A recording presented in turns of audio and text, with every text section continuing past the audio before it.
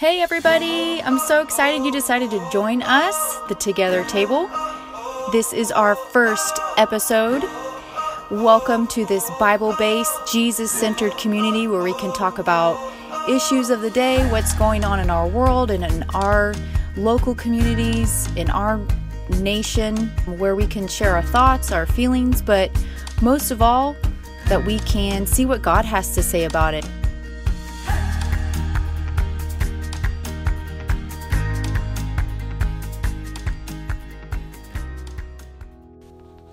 So let's dive into our first topic. Our first topic, we're going to talk about community and what community looks like today. We know that there are cultural views of what community looks like. We know that there are biblical views of what community looks like. And even now, the idea of what our community looks like as a church is even changing. It used to be, 6 months ago that church meant you go to a building and you worship the Lord and you do things with each other face to face. But because of the current situation, every culture and every church and every family is changing its view on what community looks like.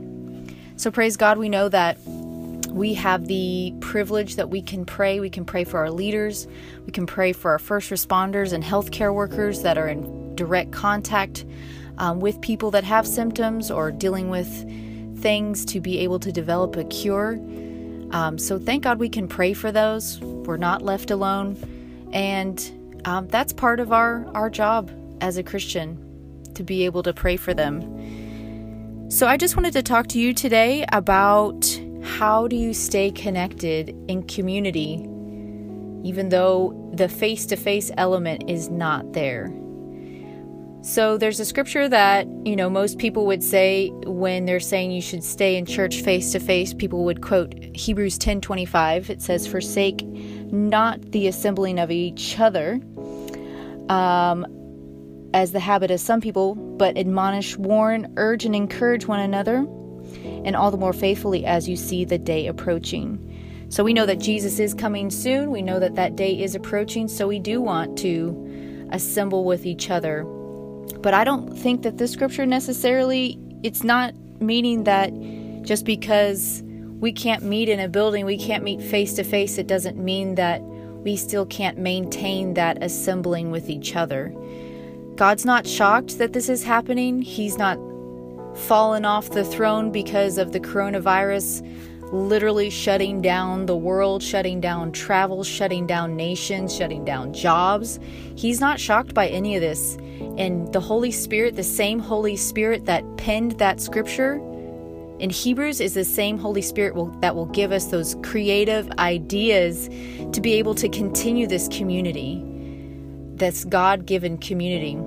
So I'd say one of the biggest things to be able to stay connected, of course, number one is maintaining your connection with God.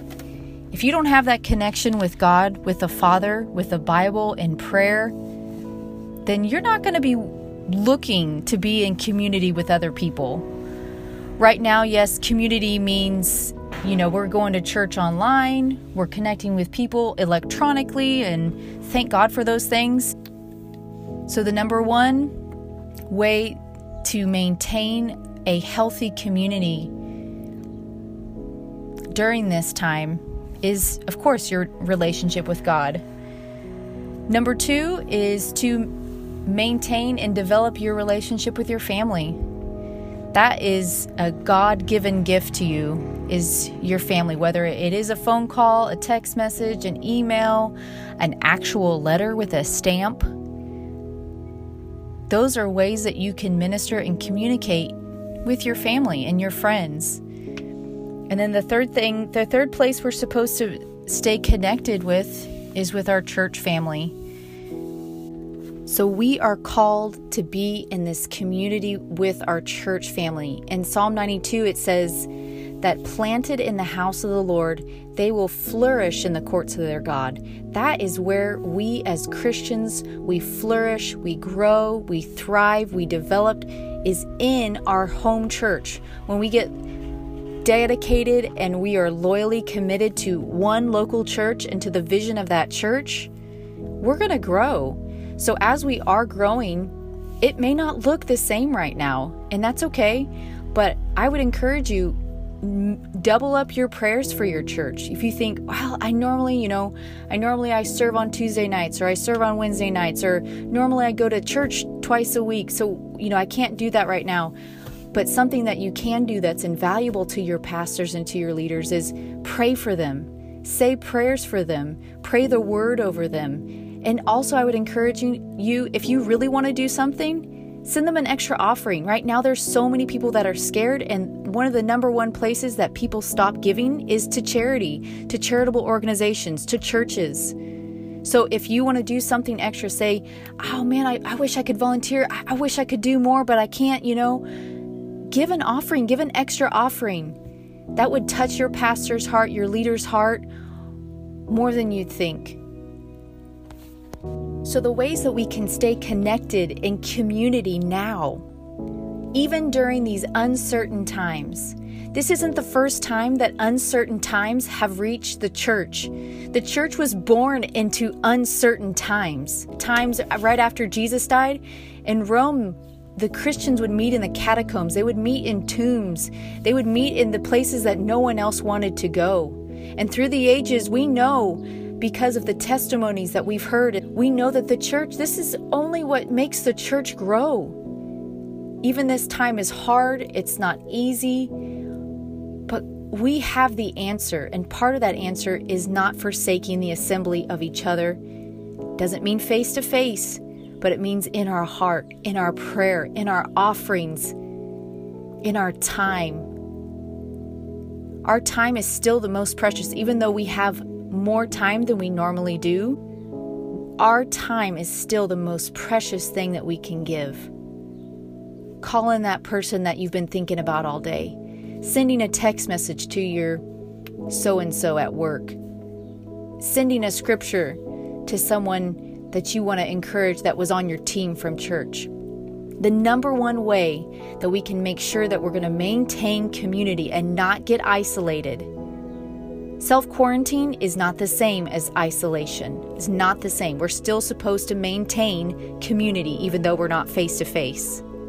The number one way we can stay in that community is to maintain our relationship with the Lord, to maintain our time in prayer, to maintain that time in His Word. And as we do that, it allows us to see outward, to reach outward, not just constantly let fear run our lives and drive us into the ground and fearfully looking for toilet paper in the grocery store.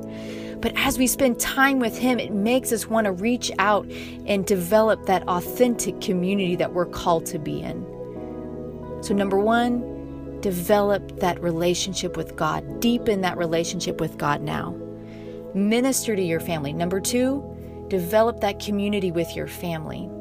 And number three, with friends and church family. Right now, the greatest gift that we have, what the devil meant for evil, to put us in our homes, God's turning to good in that we're reestablishing connections with people. We're reestablishing what our family looks like. We're reestablishing our relationship with the Lord. We're taking the time, and what the devil meant for evil, the devil meant to call it isolation, but God is calling it a reset. God is calling it a time like no other time. A time where the church gets stronger. A time where our families get stronger. A time where in our personal relationship with the Lord, where we come out, we walk through the fire, we're walking through this time, and we don't even come out smelling like smoke. Because we weren't burned. Maybe those thoughts will come that you're not going to make it. But we know what to do with it. Number one, maintain our relationship with God. When those thoughts come, we run to Him. Number two, maintain that community and those relationships with our family. We can talk to our family. We can play and have fun with our family. And we can really enjoy the gift of being with each other without distraction during this time. And number 3, being and connecting with our church family, whether it's church online, whether it's reaching out through social media, sending a letter, sending an offering, saying extra prayers for our pastors. That's how we can maintain community.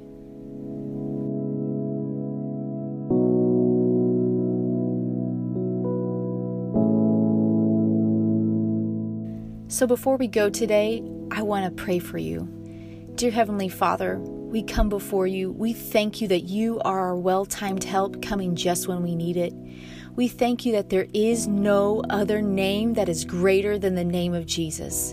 We thank you that we can stand firm in these times regardless of what it looks like, regardless of what it's happening, regardless of what the government tells us, regardless of what it feels like. We know that you are our rock and our foundation. You are the stronghold of our life. You are the strength in our life. We thank you, Lord, that as we have this time, we will use it wisely. We will be good stewards of the things that you've placed in our hands for this season. We thank you that we will not forsake the assembly of each other.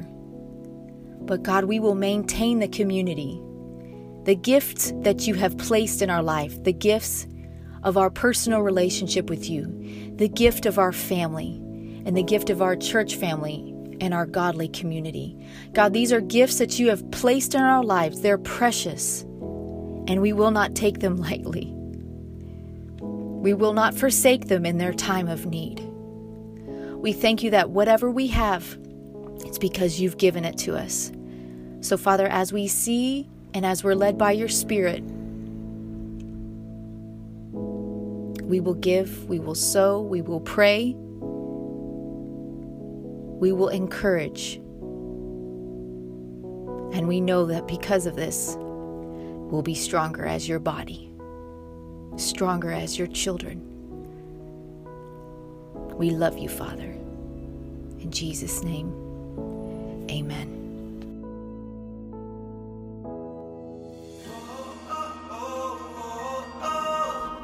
It was an honor to have you as a guest today at the Together table. Thank you so much for joining us, and we hope to see you next week.